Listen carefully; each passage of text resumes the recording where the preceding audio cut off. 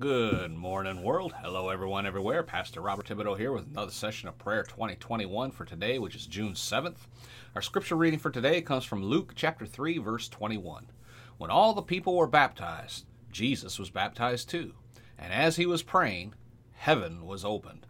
Let's go to the Lord with a word of prayer. Heavenly Father, in the name of Jesus, we give you honor, glory, and praise for creating this day that our eyes have never seen before, but that you have planned for us from the foundation of the world. Father, we pray that as we study your word today, that it would touch someone's heart somewhere in this earth, introducing them to Jesus in a way that they had never known before. Father, we pray in Jesus' name that your word would continue to travel throughout the world through the power of the internet. And Father, we give you honor, glory, and praise for all that you will accomplish this day. In Jesus' name, amen and amen. Now, we've been talking about having the words of Jesus abide in you.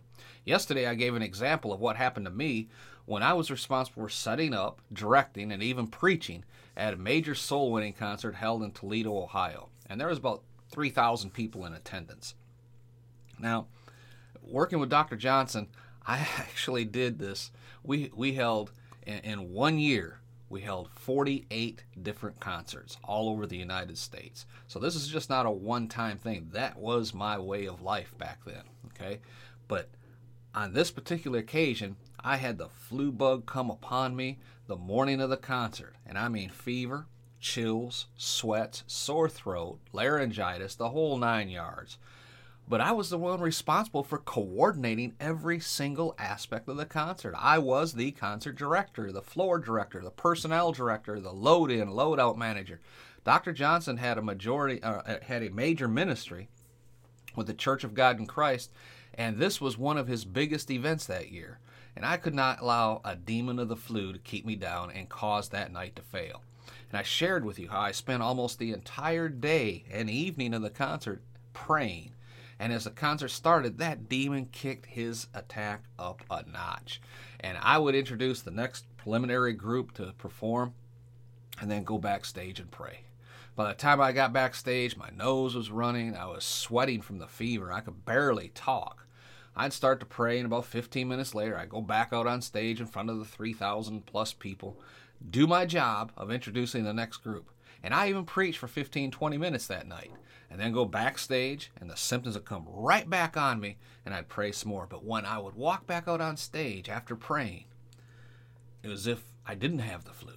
I mean, the powerful anointing of God was there to get me through that night. Amen?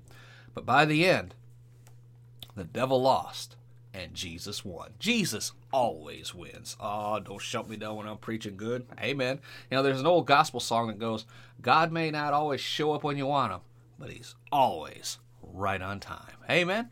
Now, folks, you must abide in Jesus. John 15, verse 7 and 8 says, If you abide in me, my words abide in you, you shall ask what you will, and it shall be done unto you. Herein is how my Father is glorified, that you bear much fruit. So shall you be my disciples. Now, I shared how we had hundreds of people accept Christ through that concert that night. And the next day, I was completely healed. Amen. The devil lost, Jesus won, God was glorified, end result. Amen. Now, only when the Word of God abides in you, in your heart, not in your memory, you can memorize. You can memorize 1,000 scriptures, but not have them in your heart. His words must be in your heart to have faith. Only when his words abide in you will you generate the type of overcoming faith that can chase demons away. Only then can you have a victorious life. Amen? I want to pray for you right now that you will make it a priority to read your Bible on a daily basis and begin to put the Word of God into your heart in abundance. You must do it. You must do it. Nobody can do it for you.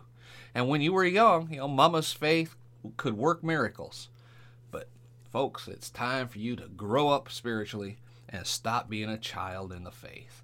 Amen. Don't shut me down when I'm preaching good. Glory to God. Let's go ahead and pray. Father, in the name of Jesus, I pray this message inspired someone today through the Holy Spirit to spend more time with you in your word, to spend more time with you being led by your Holy Spirit, to spend more time studying the words of Jesus that they may abide in their heart. As they abide in him, his words abide in, as they abide in him and his words abide in them. Lord, I thank you, demons must flee when the words of faith are spoken. Father, we thank you for the privilege of being in the body of Christ. Jesus, we thank you for making it all possible. Now, Lord, as we go forth this day, may your Holy Spirit lead, guide, and direct each person listening to the sound of my voice this day. And to you, Father, we give honor, glory, and praise. In the name of Jesus we pray. Amen and amen. Glory to God. Do me a favor. Leave a comment down below and jump over on iTunes. Leave a comment and rating there. We do appreciate that so much.